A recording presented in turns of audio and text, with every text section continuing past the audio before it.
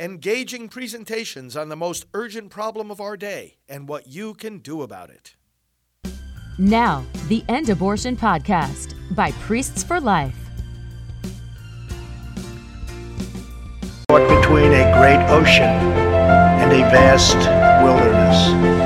It was home to an incredible people with a revolutionary idea that they could rule themselves, that they could chart their own destiny, and then together they could light up the entire world.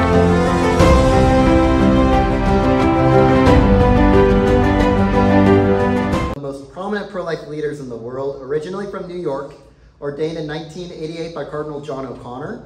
In 1993, he requested and received permission to devote his entire life and ministry to ending abortion. With his bishop's permission, he serves as the National Director of Priests for Life, the largest pro-life ministry in the Catholic Church. He is also president of the National Pro-Life Religious Council and the National Pastoral Director of the Silent No More Awareness Campaign and Rachel's Vineyard, the world's largest ministry of healing after abortion. He travels throughout the country to the average of 4 states every week, preaching and teaching against abortion. He broadcasts daily to hundreds of thousands of people on television, radio, and online programs. Mother Teresa asked him to speak in India on life issues. The Vatican appointed him to the Pontifical Academy for Life and to the Pontifical Council for the Family to help coordinate pro-life activities of the Catholic Church.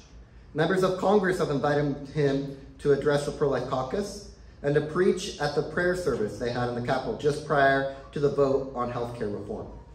In 2016, he was asked by then-candidate Donald Trump to serve on his pro-life and Catholic advisory councils. He was present at the bedside of Terri Schiavo as she was dying and was an outspoken advocate for her life. He received the Proudly Pro-Life Award by National Right to Life Committee and numerous other pro-life awards and honorary doctorates. His work has been praised by presidents, popes, and countless citizens. He is the author of 4 books, Ending Abortion, Not Just Fighting It, Pro-Life Reflections for Every Day, Abolishing Abortion, and Proclaiming the Message of Life. And Norma McCorvey, the Jane Roe in the U.S. Supreme Court's Roe v. Wade abortion decision, called Father Frank the catalyst that brought me into the Catholic Church. Without further ado, I'd like to introduce Father Frank. Thanks so much. Thank you.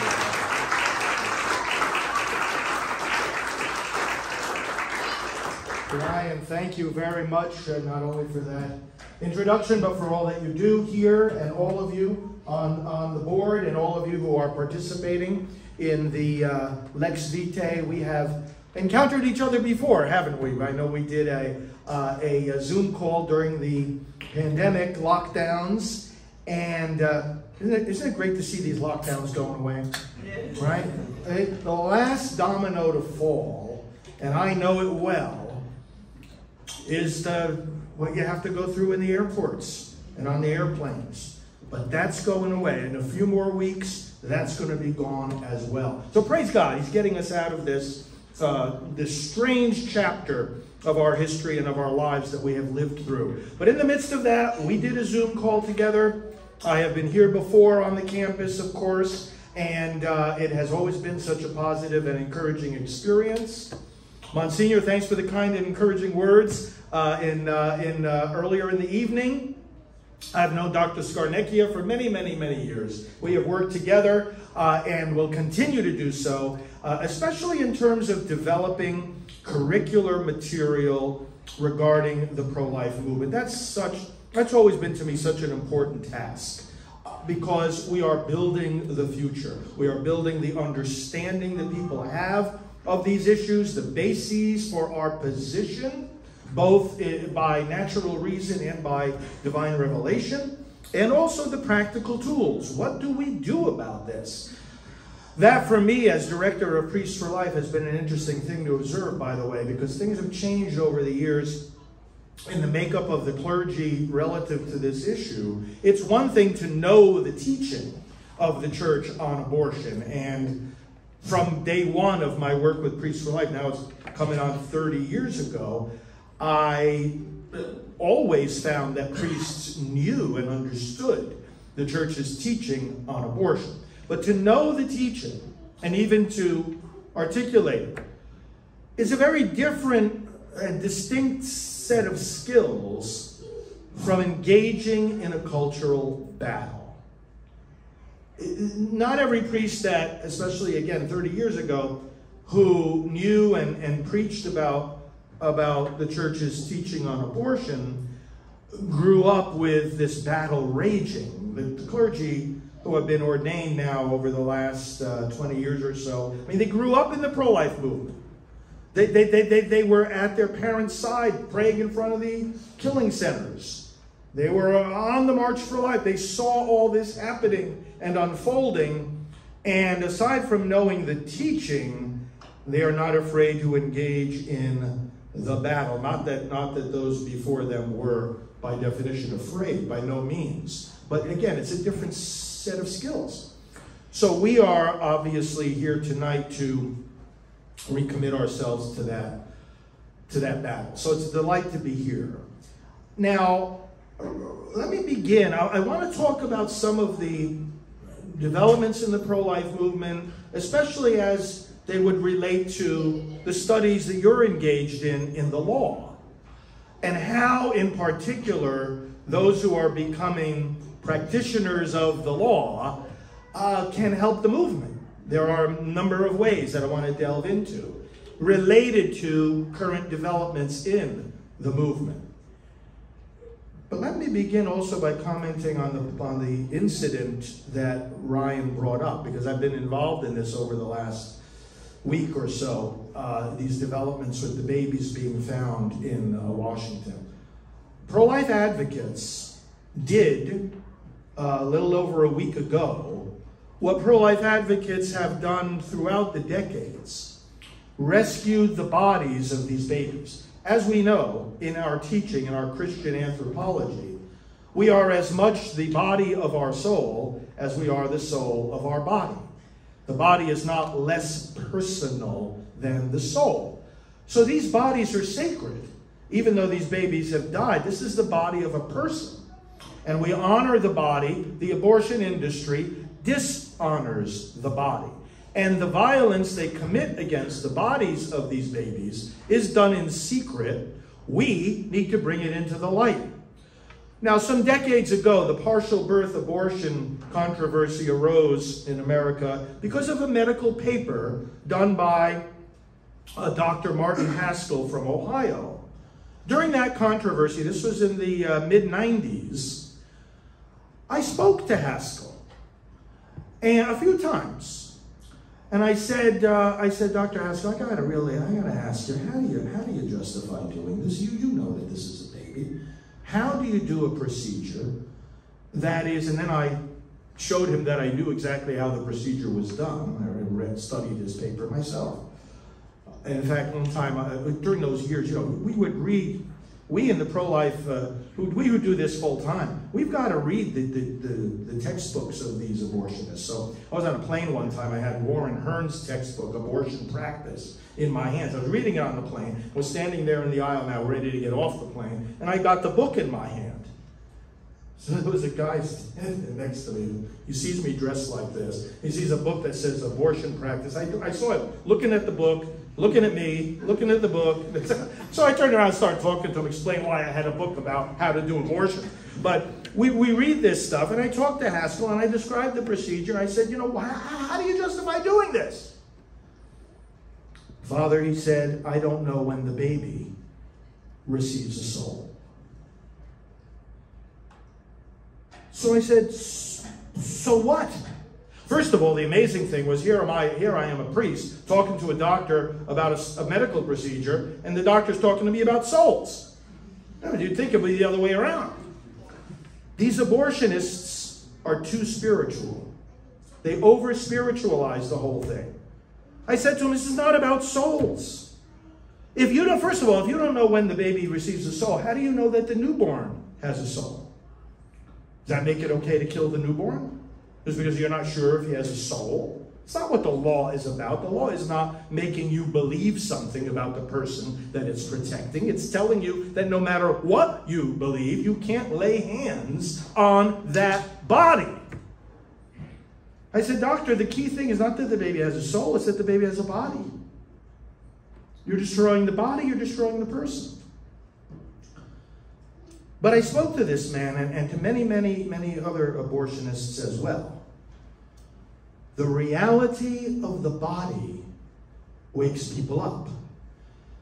The activists in D.C. last week, praying out in front of and protesting out in front of the abortion facility, saw the truck come up to take the bodies of these babies.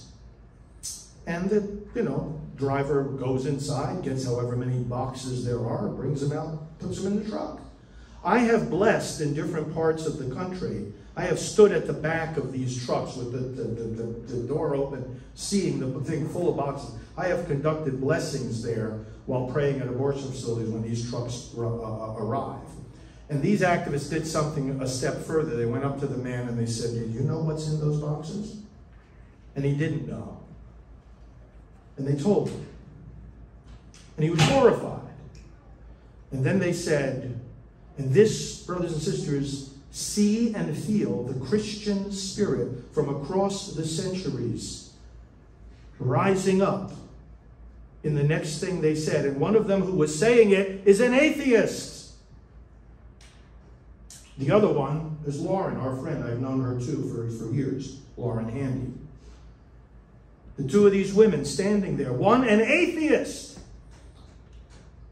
say to this man, "May we have one of those boxes?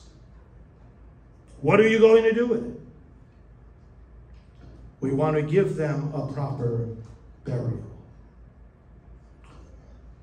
The driver said, "Well, I've already checked in these boxes, and I'm just going to look the other way. And if you want to take one of them, I'm just going to look the other way." And they took a box. On Tuesday, this coming Tuesday, you're going to hear a lot more of what was in those boxes. A little bit of it has been released. There's a long story behind what's going on here. In fact, you overheard me talking in the car ride. I was on the phone with people in D.C. about this whole situation. It's complicated, actually, and a lot more is going to come out about it, a lot more. But as Ryan said, look at the pictures. In fact, we have a website called lookatabortion.org. And consistent with what you were saying and what we were talking about before, I've always been quoted as saying, America will not reject abortion until America sees abortion. These babies are killed under cover of darkness.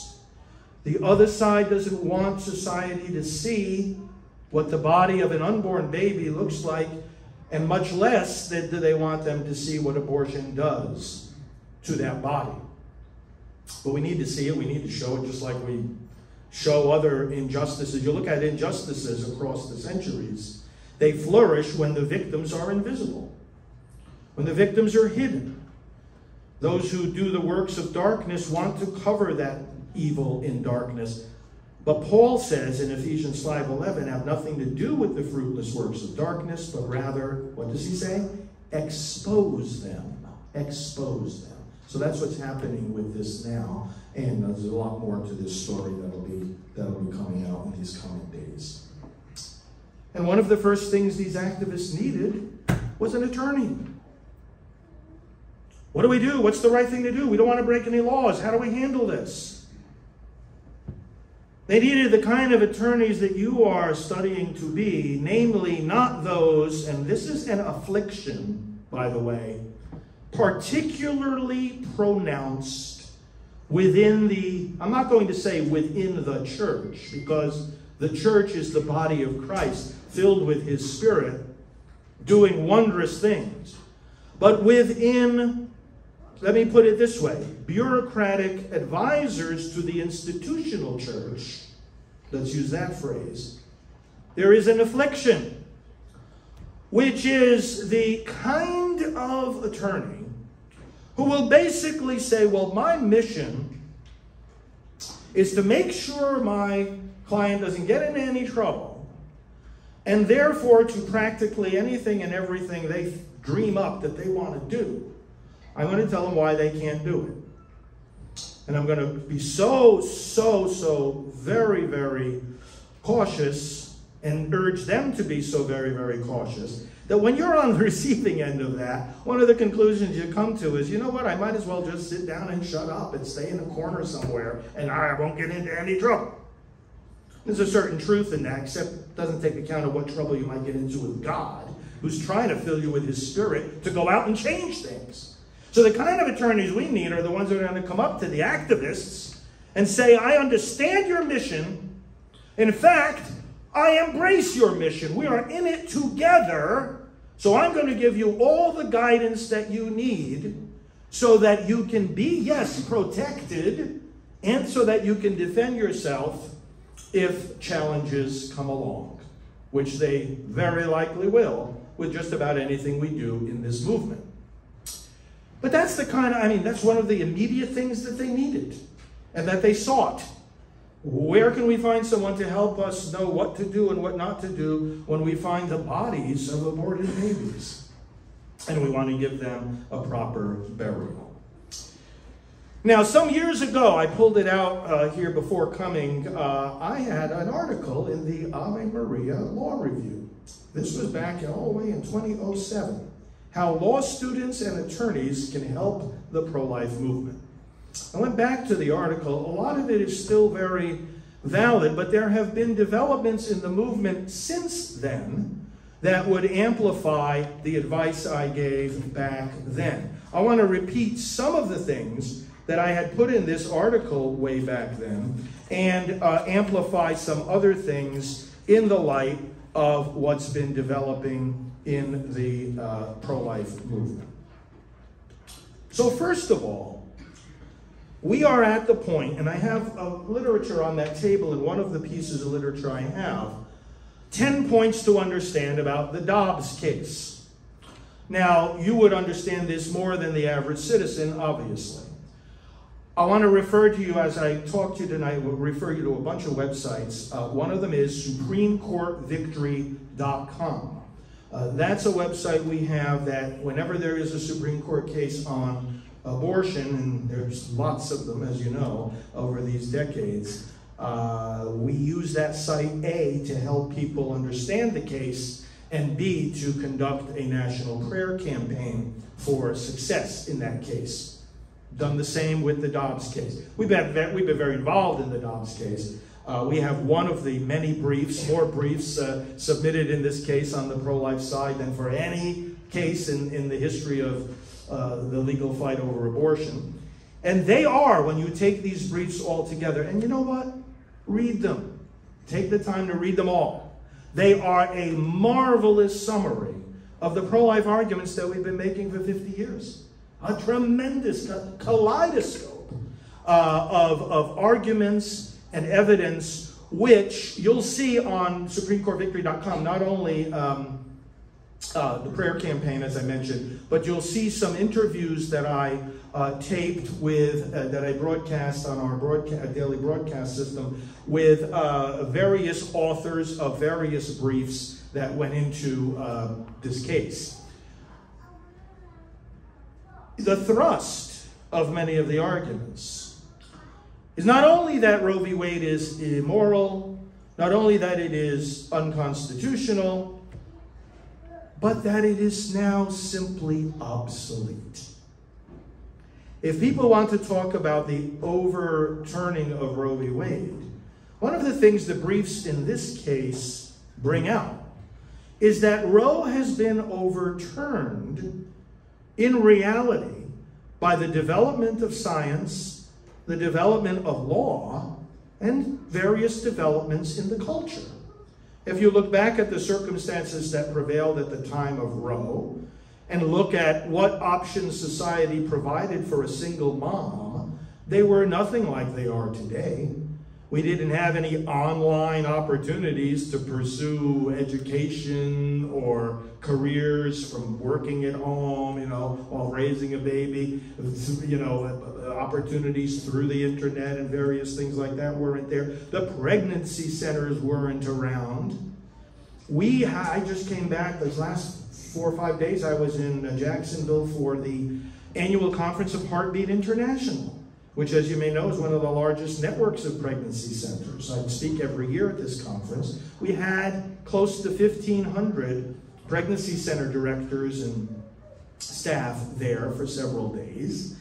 And we had hundreds of workshops for them. These centers weren't around at the time of Roe v. Wade. And now they outnumber the abortion facilities by almost a margin of 4 to 1. It's fabulous. Developments in the law, you know about the safe haven laws. They were even mentioned in the oral arguments in Dobbs by Justice Amy Coney Barrett. Developments in the law, developments in the culture, developments in science. Do we need to even remind ourselves of that? We know the unborn child. We know the unborn child. You know, when you can see the unborn child, and we can see them better now than we could at the time of Roe v. Wade, once you can see them, you can diagnose them and treat them.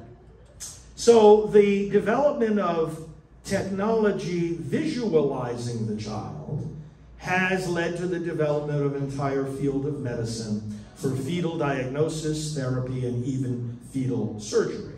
I've been privileged to go to some of the conferences of the fetal surgeons around America. And these people are just, well, of course the baby is a patient. Maternal fetal medicine, doctors, they know they're dealing with 2 patients. Some of them still have the idea by amazing mental gymnastics that it's okay to kill one of their 2 patients, but that's on another plane. But it's just from the scientific plane, they're there, all right. It's clear as day that who these babies are.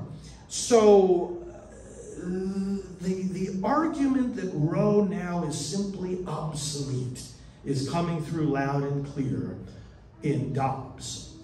God bless the state of Mississippi for not only insisting that their law be upheld, but for going further and saying, you know what, Roe and Casey, they don't work. They never did work.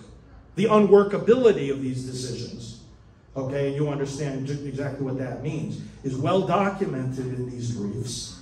Justices on the Supreme Court and judges in the courts throughout our land just completely confused. What in the world do I do with abortion policy?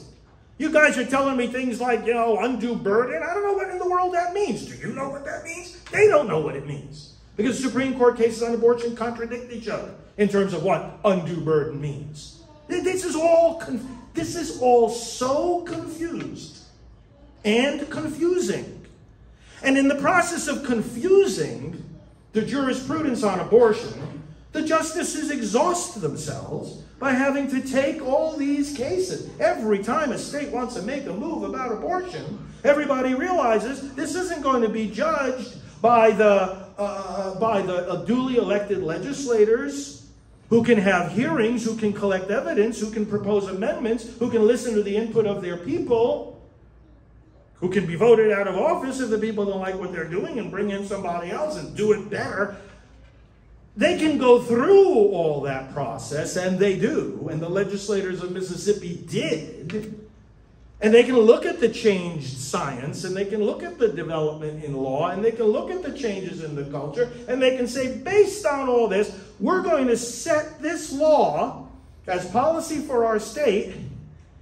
And then you know what the district court did? They put their hands over their eyes.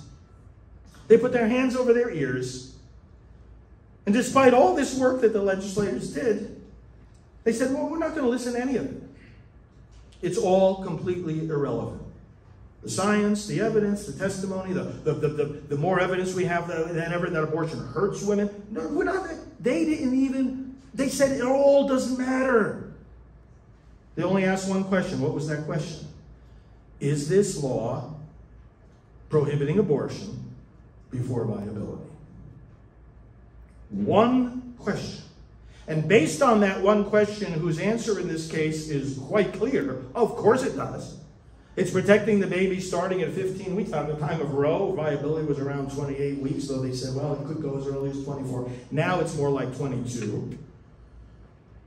But the court said, well, this is 15, so it's obviously pre-viability. Sorry, doesn't pass constitutional muster. We don't have to go any further. And that's absurd. You study the history of Roe. Was the argument about viability present in the law that was being challenged out of Texas, or in the law out of Georgia in the companion case Doe v. Bolton? Was viability anywhere in those laws? No. How about the briefs that were submitted to the court in the case of Roe and Doe? Was viability discussed? The answer is no. What about the oral arguments? And you know Roe was argued twice. December of 71 and October of 72. By the way, a little historical tidbit. The oral arguments in Dobbs occurred on December 1st, 2021. Do you realize that that was almost to the day 50 years since the first round of oral arguments in Roe v. Wade? Almost to the day. The Roe v. Wade arguments were December 13th of 1971. December 1st of 2021, you have the arguments in this case which could reverse Roe v. Wade. It's a fascinating historical dynamic going on here. But it was argued twice. Did the concept of viability come up for discussion in any of the oral arguments? Again, the answer is no. Did the viability appear in the first drafts of the decision circulated among the justices? It did not. In fact, they were on a course for a while of saying that abortion would be permitted only in the first trimester. Of course, that's the idea, the mistaken idea that that's what Roe says, circulates to this day as the dominant understanding of the decision, which of course is wrong. Permits abortion throughout pregnancy, gives the states a little bit of leeway in the final months, but then the subsequent Supreme Court decisions on abortion dismantled that framework anyway. But the point is, viability got thrown in about a month before the decision was issued. In the conversations between the justices and the memos they were sending back and forth. Oh, this is probably a good line to draw. Where in the history or the structure or the text of the Constitution is this concept? Nowhere. And you're going to tell me that it's unconstitutional to protect babies before viability? According to what Constitution? The Constitution of your imagination? What are you talking about? And so this is what the justices are really seriously looking at right now. Because when they accepted this case, right, they accepted one question. One question. And when we saw that question, I'm telling you, I started jumping for joy. I said, yes, this is exactly the question that they have to answer. And the fact that they were willing to answer it, right from the beginning, gave our whole movement confidence that this case was going to bring us a step in the right, at least a step in the right direction. Maybe a very, very big step. The question being, is a prohibition of pre-viability elective abortion always unconstitutional? That's a pretty good question to ask, isn't it? With, it seems, a pretty obvious answer. So the question is, when they answer that, and they say no, then what? And it seems to me that the current makeup of the court doesn't want to legislate. It seems to me. They don't want to legislate. So if you're going to say no to that question, and therefore say to the states, you may protect these babies prior to viability, well, then the next thing that the legislators are going to ask is, under what circumstances? And until when? How early? Does the court really want to draw another line? Do they want to draw another line? If they want to keep themselves busy with abortion cases, they could. If they want to be seen as legislating from the bench, they could. But why not simply say, well, we're not going to draw a line. We don't see anything unconstitutional about protecting these children. Go right ahead. Be our guest. And you see, here's the thing. In terms of the public argument, what is the other side already yelling and screaming about? Oh, the court's going to take away our right to abortion. Well, the court's looking to do no such thing. You think it's okay to dismember and decapitate these children? Make your case. Make your case. If the court says the legislatures can decide, well, then we say to the other side, go ahead and make your case. Make your case to the legislators. Make your case to the public. Why it's okay to have abortion. And if you can convince them, they can still keep it legal. As they just did in New Jersey, these extreme laws that don't represent Roe v. Wade. You see what they say? We've got to push back against this notion. Oh, we want to codify Roe v. Wade. Brandon stands up there and says, we want to codify Roe v. Wade. And he doesn't know what he's talking about. He doesn't know what he's talking about any of the time anyway. But the point is that this is not codifying Roe v. Wade. When they talk to me about codifying Roe v. Wade, I said, oh, really? I said, well, so what provision in this law that you want to create to codify Roe gives the states the opportunity to protect the babies in the later stages of pregnancy? And which provision of this law talks about the interests of the state in the developing baby and in the health of the mother? And which provision of this law says what Roe says, that the right to have an abortion is not absolute? Where in this law does it say, well, this is not codifying Roe? This is going to the absolute extreme that you can go when it comes to abortion, to the absolute extreme. And, a number of states have done it, New York and New Jersey and several others. And in the event of Roe being formally reversed, a number of states will go that way and a number of states will go the other way. It's actually about half and half. And actually, it favors our side, really. So, because it's about a 2020 and 2020-10 division, basically. 2020-10 meaning that 20 would lean in the pro-life direction or immediately begin protecting the unborn. 20 would be going in the other opposite direction. And the others, 9 or 10 states, Florida included, would be in a position where we could craft effective pro-life legislation. The climate would be there to do so. A lot of the battles that would follow in a case like that, and this is one of the key needs right now of the pro-life movement when it comes to legal help that you could give.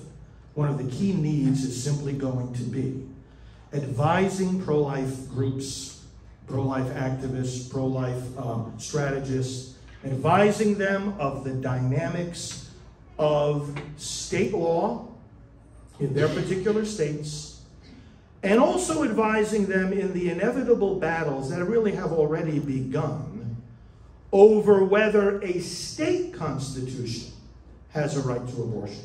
So if the Supreme Court says the federal constitution does not, nevertheless, the pro-aborts are going to say, okay, well, we love, one of the favorite places, where one of the favorite places of pro-abortion people is?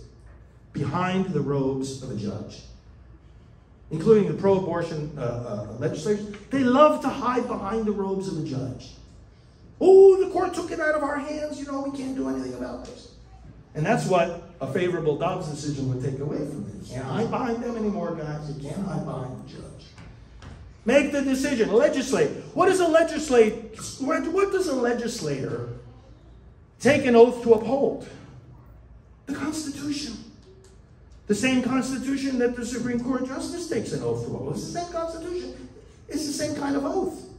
So they have a right to interpret it. They don't take an oath to interpret the Constitution as the court understands it. They take an oath to uphold the Constitution in the only way that they can uphold it, which is how they understand it. People are going to be battling in the court system of their respective states. They're going to need help to understand what's going on. They're going to need help to craft the arguments. They're going to need people who, from a legal mind, can read those constitutions and their histories and show the people why it's such a silly idea to think that after however many years, decades, over a century, that state has had its constitution, that suddenly someone discovered what nobody else saw was there, a right to an abortion. And but the legal arguments are going to have to be made, and you're going to have to help people make them. That's going to be one of the key battlefronts. The other thing, of course, flowing from this will be, if in fact the court says it's up to the states to decide if they're going to protect the unborn, there's going to then be the need to develop the arguments for phase 2. And phase 2, of course, is, would we ever think it to be reasonable to say that killing an adult was okay in New York, but not okay in Alabama? Shooting someone in the street, whatever method of killing the innocent cannot be right in one state, wrong in another state. We have inherited our system of law with the understanding from the common law that there are natural rights. We see it right there in the Declaration, that they're given by God, and that governments exist to secure those rights. We've obviously lost the ability in many sectors of society to even understand or acknowledge that that's the case. Getting back to that is so critical, and developing the argument that, wait a minute, there's got to be more than this. I mean, some people will go so far as to say, I'm not going to celebrate if Dobbs says it's going to leave it to the states because, that doesn't go far enough, and, you can't have murder okay in one state, not okay in another. Yeah, I agree, but I'm going to be celebrating a whole lot, okay? A whole lot. And it's going to be this reversing Roe v. Wade is something that people in this movement have been longing for, dreaming about, working for, hoping they would live to see for decades and decades. Of course it's a cause. Don't let people short-circuit the joy and celebration we should have. We know that that's not the final step. And it's okay to remind people that it isn't, but we have to celebrate with great joy if this is as big a victory as many expect it will be. But the case obviously has to be developed further that, the 14th Amendment, ironically, which the other side uses to try to find a right to abortion, actually has a right to life. If you cannot be deprived of life, there's a reason for that. There's a reason why the protection is in favor of life. And the argument needs to be developed that ultimately, and this is made clear in for example, in the pastoral plan for pro-life activities that the U.S. bishops have articulated for decades. It's clear in the Republican Party platform when it talks about the rights of the unborn child. What's clear in both of those places, and in many other places, is that the ultimate goal here in terms of public policy is a constitutional amendment, securing the rights of the unborn, making it clear, we should say it this way, a constitutional amendment and clarifying the fact that what we have inherited in our system of laws and our Constitution requires the protection of the unborn. Can we get there in one step? I don't think so. I don't think the court is ready to say that now. So let's take the one step that it might be ready to say, but let's not forget that then we got to work towards that. And this is, again, back to what you can do for the movement. We got to be developing that case. There's been some good things written about it, as I'm sure you know. We've got to develop those arguments. We've got to develop them and then find ways to present them to the courts as we go on the offensive. And instead of the pro-aborts constantly challenging, pro-life laws, we go in and we start challenging the pro-abortion laws. And of course we do that, but to do it even more, so as to create the jurisprudence that could eventually lead to the point where both the courts, see what we have to do in order to get a constitutional amendment, of course, we got to get the courts as well as the legislatures on our side on this.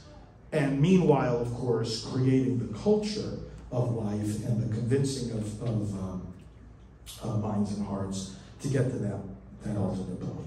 A couple of other things about needs in the pro-life movement.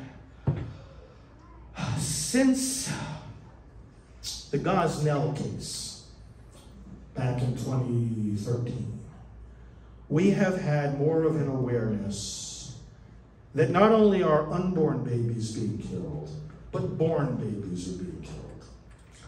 Now, Gosnell still sits in prison today because we actually saw the laws enforced in Pennsylvania that prohibit abortions beyond 24 weeks, and that certainly prohibit the killing of a born baby. But the protections for a baby who survives abortion aren't adequate. You know the situation. First of all, it differs from state to state how much protection there is. First of all, how would a baby survive an abortion? Of course, if it's a dismemberment abortion, they wouldn't. Sometimes what an abortionist does to avoid what they call it the dreaded complication. When a child that they're being paid to kill comes out alive. That's one of the last things they want to happen. Of course, the very last thing they want to happen is for people to see what an abortion looks like, which goes back to what we were saying before. Remember these scenarios on certain social media sites, and people over these years in recent years actually have boasted, "Oh, I'm going to film my abortion." Remember that woman who filmed her abortion? She said, "Oh, look how easy it is. This is the whole point they're trying to make. Look, I'm smiling. Look, it's no big deal." I challenged her when she did that a few years ago. I said, "You didn't film your abortion. You didn't do so." First of all, I'm going to presume that what you were doing there in that video was actually having an abortion. I have no way to prove that. I'll just give you the benefit of the doubt.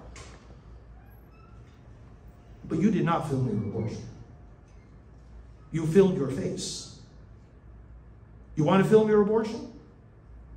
Put a camera inside your body, and let's watch what happens to that baby. You want to film your abortion? Be my guest. I want to see it. I want America to see it. She didn't film her abortion. That's the last thing they would dare even think about doing. So that's the last thing the abortionist wants to happen. The next to the last thing is a baby born alive. How could it possibly happen? Some of these abortionists try to prevent it from happening by inserting digoxin into the baby's heart to stop the heart. But you have to remember something about these abortionists. They are largely untrained, careless, unscrupulous people. They don't know what they're doing most of the time. This is a corrupt industry that has a lot of practitioners that don't know their left hand from their right. They mess it up so frequently. They're inserting digoxin all right, but they don't know what they're doing. And it doesn't work. Or they don't put a sufficient amount. Or they don't wait long enough. Babies are born alive. Now, the CDC tracks some of this. States, including Florida, track it. But only about 9 states track it.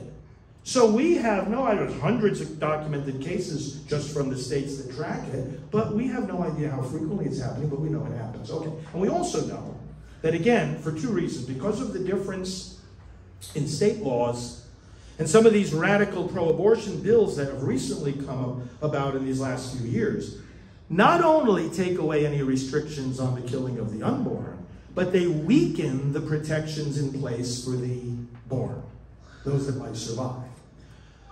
On the federal level, you may remember that George W. Bush signed into law the Born Alive Infants Protection Act. But it's a defining law. It's a definitional law. It doesn't have any enforcement. It doesn't have any penalties. It doesn't have. What it does is important. It defines that this child born alive at any stage of gestation is a person under the law. But then it doesn't go further to say, okay, well, therefore, if such a baby were to be born alive, here's what must be done or not done. So it has to be supplemented. And therefore, the Republicans in Congress introduced the Abortion Survivors Protection Act a few years ago to strengthen the provisions of federal law for the protection of babies that might be born alive. And the Democrats didn't even want the debate. They certainly don't want the law, but just as much they don't want the debate. And so they have refused to bring it up for debate. This Congress and the last Congress refused to bring it up. The Republicans launched a discharge petition. And if you know what that is, if more than half of the members of the House sign a discharge petition, then a bill can be debated and voted on even over the objections of the party leadership that's in the majority. I know from the last Congress that the Democrat members, this is split right down party lines, by the way. Okay. All the Republicans, both times the discharge petition was introduced in the current Congress and the last Congress, all the Republicans signed it. A couple of the Democrats did. They were berated by Nancy Pelosi to their face. Why did you sign that discharge petition? It's like, what's going on here? What is wrong with this? We want to protect the baby who's outside the womb. How in the world are they so passionate about not even having a debate about what is going on? Well, one of the things might be this.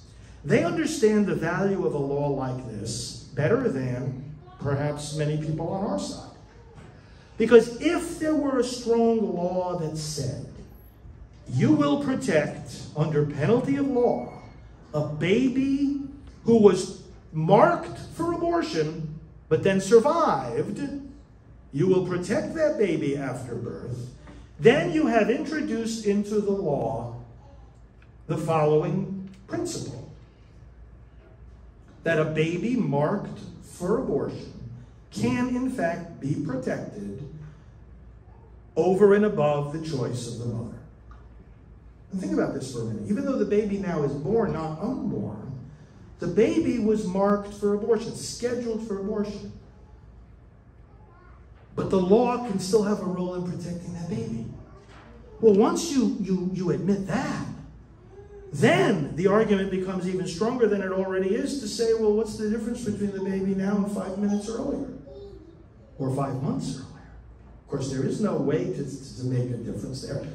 So their case begins to unravel. It also introduces another principle having to do here with the separation of powers.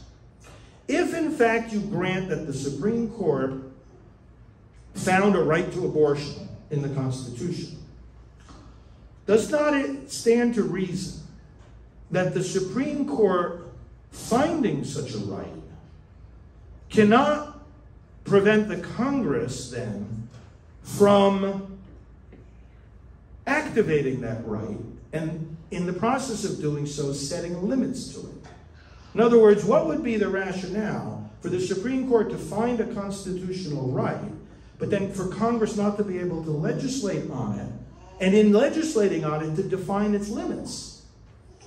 And to say, as this bill would have Congress say, that the Supreme Court in Roe v. Wade could not have meant, when it found a right to abortion, it could not have meant that a baby born alive could not be protected. What do we need right now in the movement? We need a light to shine on this whole area, because I'll tell you, I participated in the hearings. They were, I don't like the term shadow hearing, but there was a hearing that wasn't held in the Congress because the Democrats didn't want it. So a whole bunch of Republican lawmakers went to a separate place and had a hearing with medical experts and statistical experts talking about how babies are in fact born alive, and they went through the whole thing and they advocated for this bill. We need a light to shine on this because it's not getting adequate attention. And it's something that really, really wakes people up when they come to see what's happening. Studying the legal dimensions of this, making it clear to people why the existing protections are not sufficient, showing people what a law like this would or would not do to the so-called right to abortion, and so forth. We need your expertise in this. The movement needs your expertise in this. Another big area that the movement needs your legal help with has to do, of course, with the freedom to make our case in the first place. And the intersection that we're also aware of between defending the right to life and defending religious liberty is so strong and so clear. And it has a lot of reasons why it's so intimately connected. The reason is not that the pro-life position is solely a religious issue or position. It isn't. But even the Catholic position on abortion starts with human reason, right? So, I mean, it's not like, we even religiously are only using divine revelation in Scripture to make our case. But the fact is that, ironically, the other side, the Catholics for Choice, when I was first starting out with Priests for Life, it was like their magazine, I saw their magazine coming out, and you know what the title of their magazine was? Conscience. The title of the magazine of Catholics for Choice, Conscience. They were always the ones, decades ago, running around talking about the right to conscience. Now they're its number one enemy. People don't have the right to conscience. If you read the platform of the Democrat Party and their associated memoranda and articles of explanation, you will see that their view of what we would call religious liberty, the right to practice our faith, they view it as what? Discrimination. This is a big problem.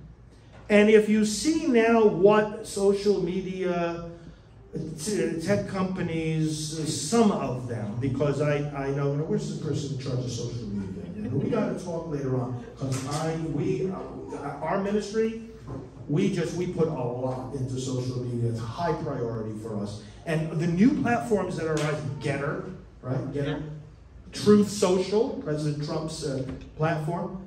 These are places where Parler, another one, not as big now, Parler, but Getter is doing well. Truth Social is launched now. You can say what you want. And that's a familiar sound to our ears, isn't it? You can actually say what you want. Freedom of speech. The battle over religious liberty and conscience is summarized in the Gospel of John. The light came into the world, and some preferred darkness, for fear that their deeds would be exposed. Those who go towards the light are not afraid, because their deeds are done in God. If you go to the darkness, it's not just that you don't want to be in the light, it's that you hate the light. The reason you don't choose the light is that you don't want it to expose your deeds. John's gospel doesn't put the battle between light and darkness in the terms of concepts, but in the terms of deeds. So those who are doing wicked deeds, they love the darkness. We started with that idea, right? Exposing, showing these babies, get the babies out of the trash, show them to people. What that means is that those who are in darkness, they just don't want to be in darkness. They want to kill the light. They want to shut out the light. That's what this battle is all about. Freedom to speak, freedom to practice our religion. We at Priests for Life were one of the cases that was consolidated at the Supreme Court during the Obama-Biden years on the HHS mandate, the contraceptive mandate.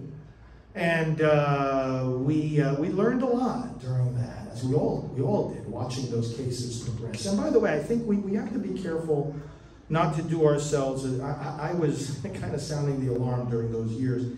It's a powerful visual. Okay, when you see the Little Sisters of the Poor, being forced by this, powerful government administration to pay for contraceptives. It's absurd, and it's also a very powerful evocative image and battle.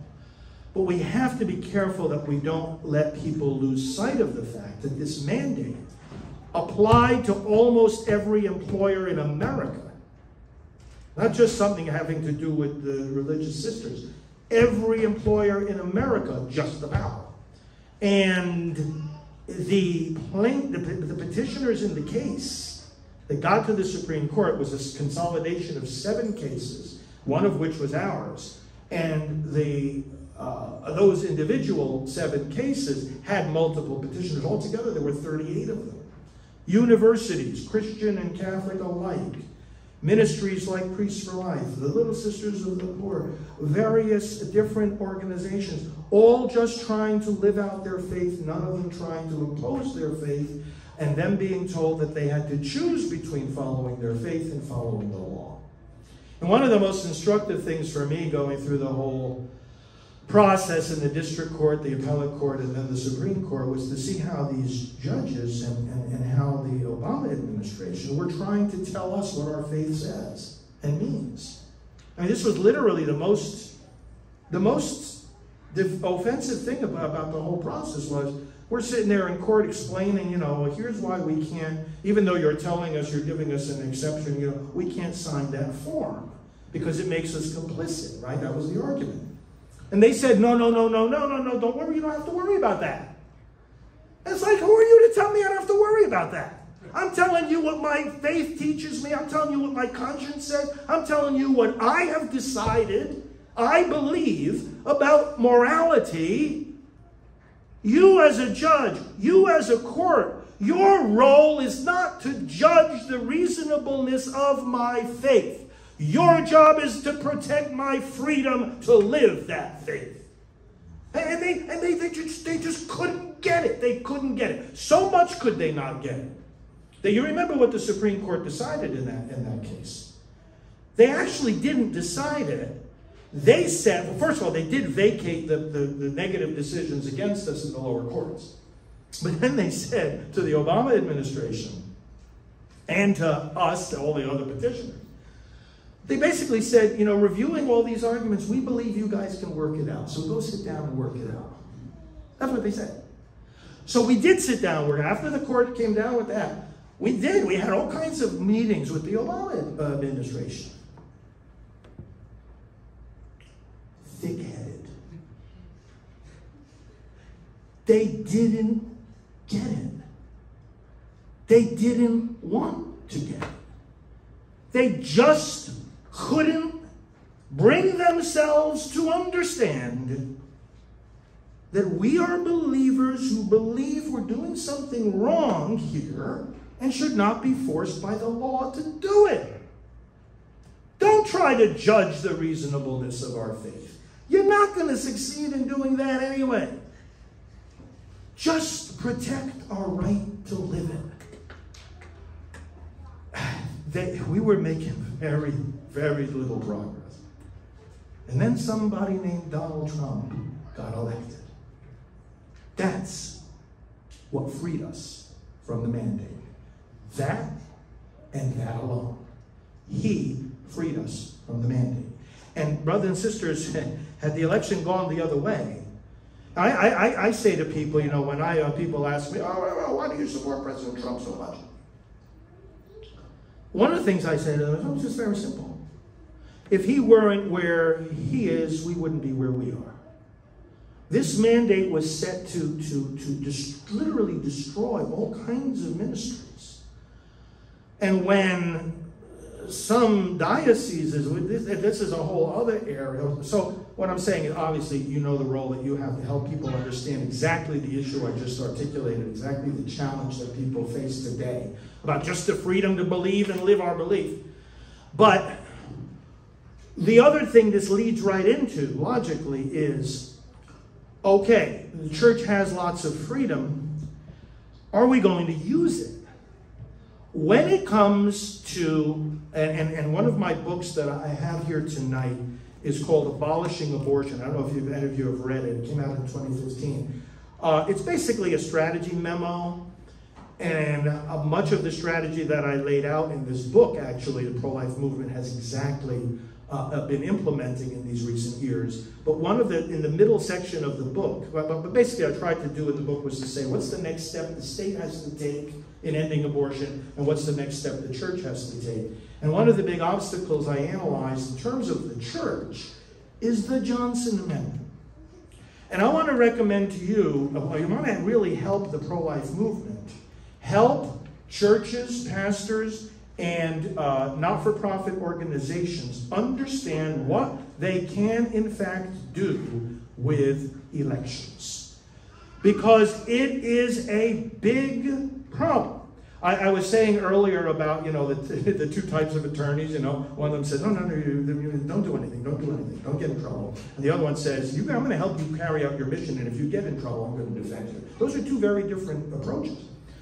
So we need more of the second approach, advising the churches, because what we get out of the churches, first of all, the Johnson Amendment, first of all, President Trump in 2017 said, we're not enforcing it anymore. And his executive order has not been, of all the executive orders that the Brandon administration reversed, from President Trump's era, this one wasn't among them. They didn't reverse. Do you know why they didn't reverse it? They say, well, why the heck should we keep our, Democrat-loving pastors from inviting us in and giving the sermon? They don't want. What benefit would it be to them to reverse that executive order? So it still stands. They're not enforcing the Johnson Amendment. Now, aside from that little fact, the constitutionality of that amendment is an important question for you to analyze, for you to talk about, for you to study, for you to make the case. And then, whether it even was ever intended to apply to churches is an important question, because the amendment doesn't say anything about churches. And there's reason to think that Lyndon B. Johnson, when he threw that thing in there without any legislative debate, and for obvious personal reasons against groups that were threatening his re-election, didn't intend for it to apply to churches. So all of that is worth your study and helping pro-life groups understand. But then there's another dimension too. And I was as respectful as I could be in this book when I pointed this out. But as priests, we get these, memos coming to us from the diocese. And they say things like this. Now I'm quoting. Do not appear to favor or discredit any political party or candidate. I want you to think about that for a minute. This is a memo, from a diocese to us priests saying that we cannot, in our teaching, in our preaching, in what we put in the parish bulletin, and anything we do as a priest, we cannot even appear to favor or discredit a political party or candidate. Okay, so I have one of the things we put out that you may have seen over the years is a simple little comparison. It's a voter guide, but not about candidates, it's about parties. It's a comparison of the positions on certain key issues taken from just all this does is quotes the platforms of the two major parties. There's no editorial content here at all. Now, if it's a C4 this is a C3 friendly document. And by the way, that's one of the great things you can do for pro-life groups, write the letter of attestation that, yes, this qualifies, in my opinion, as a C3. They need that. The pastors need to see that letter. So we have a letter like that, a couple of letters like that pertaining to this document. And it's like, because if it were a C4 document, then you could put a little smiley face, on the top of one column and, the frowning emoji on the other one, or, thumbs up, thumbs down, whatever way you want to indicate. One is better than the other. This doesn't indicate one is better than the other. Okay, so just the information. And so what it says here from the platforms is that the Republican Party says the unborn child has a right to life, has to be protected, cannot be infringed. Democrats, abortion itself is a right, should not be limited. Okay, what does the church say? well, church says something that sounds a little bit like what the Republican platform says. Child has a right to life, cannot be infringed. Now listen, we don't stand on the platform, and we as priests, we as a church, don't stand on the platform of the Republican Party or the Democrat Party. We stand on the platform of Jesus Christ, which is unchanging. But it's also clear, and it applies to real things that people do, including political choices.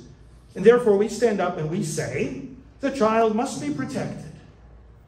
In law, not just in culture or in the family life, in law. Okay.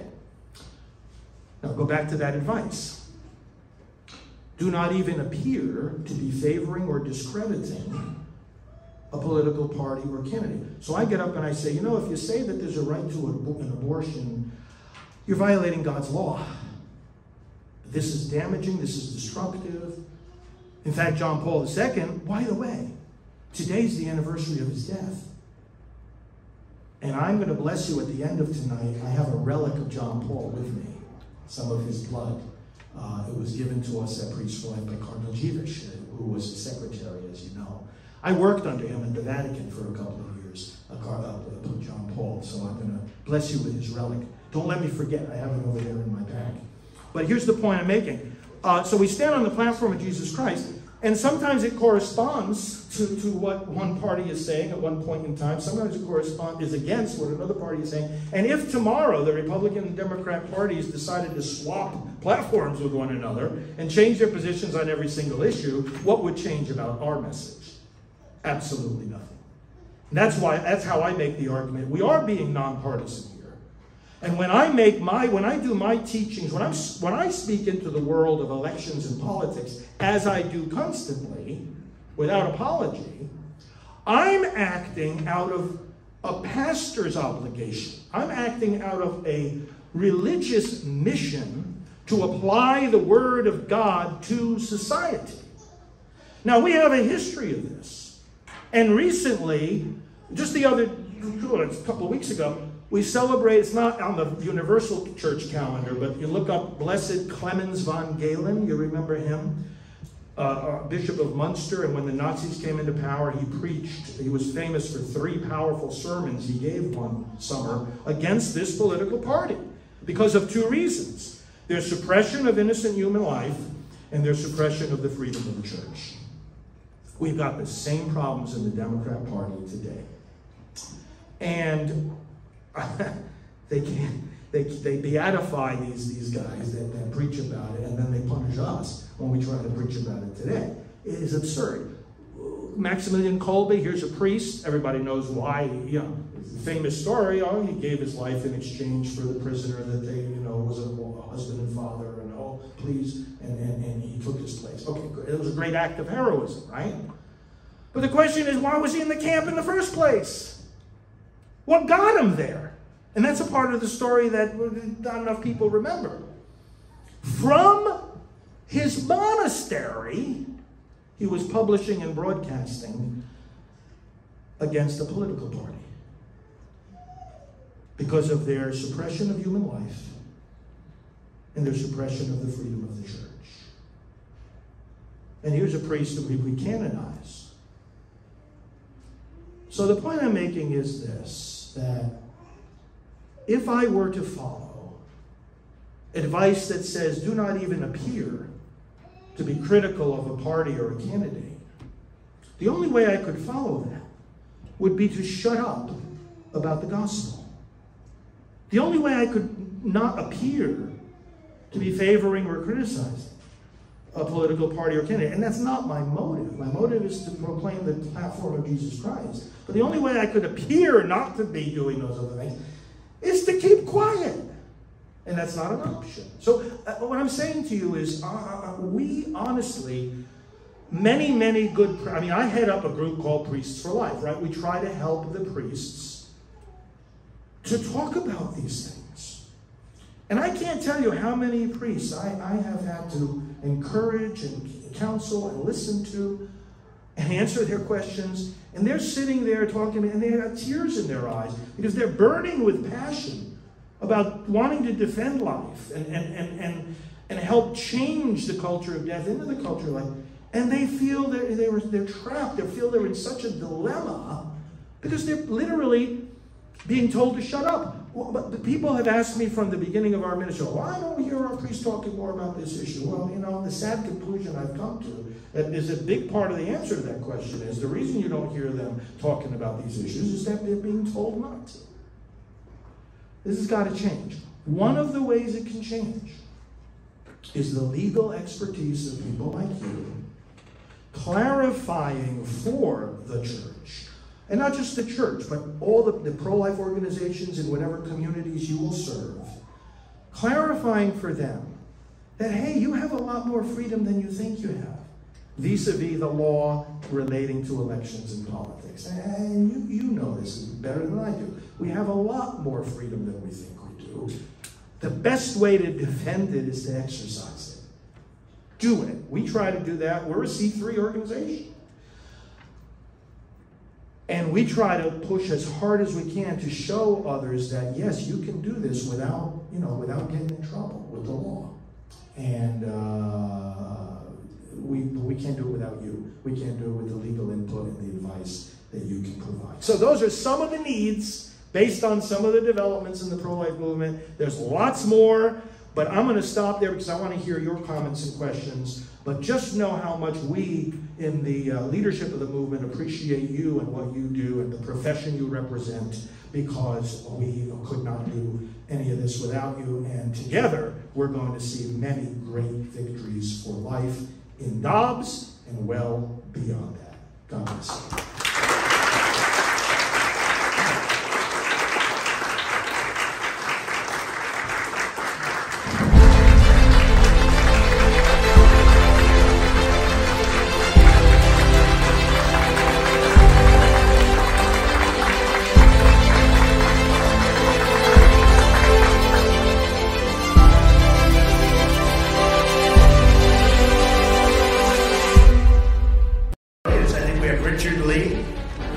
Jim Garlow, and we have Father Frank Pavone. Someplace they were in the audience, so I appreciate you.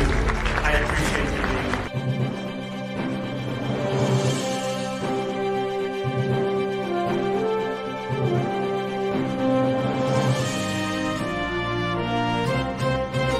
being. Follow him, Father Frank Pavone, Fr. Frank Pavone, on Twitter. He is the National Director of Priests for Life. Please go to priestsforlife.org.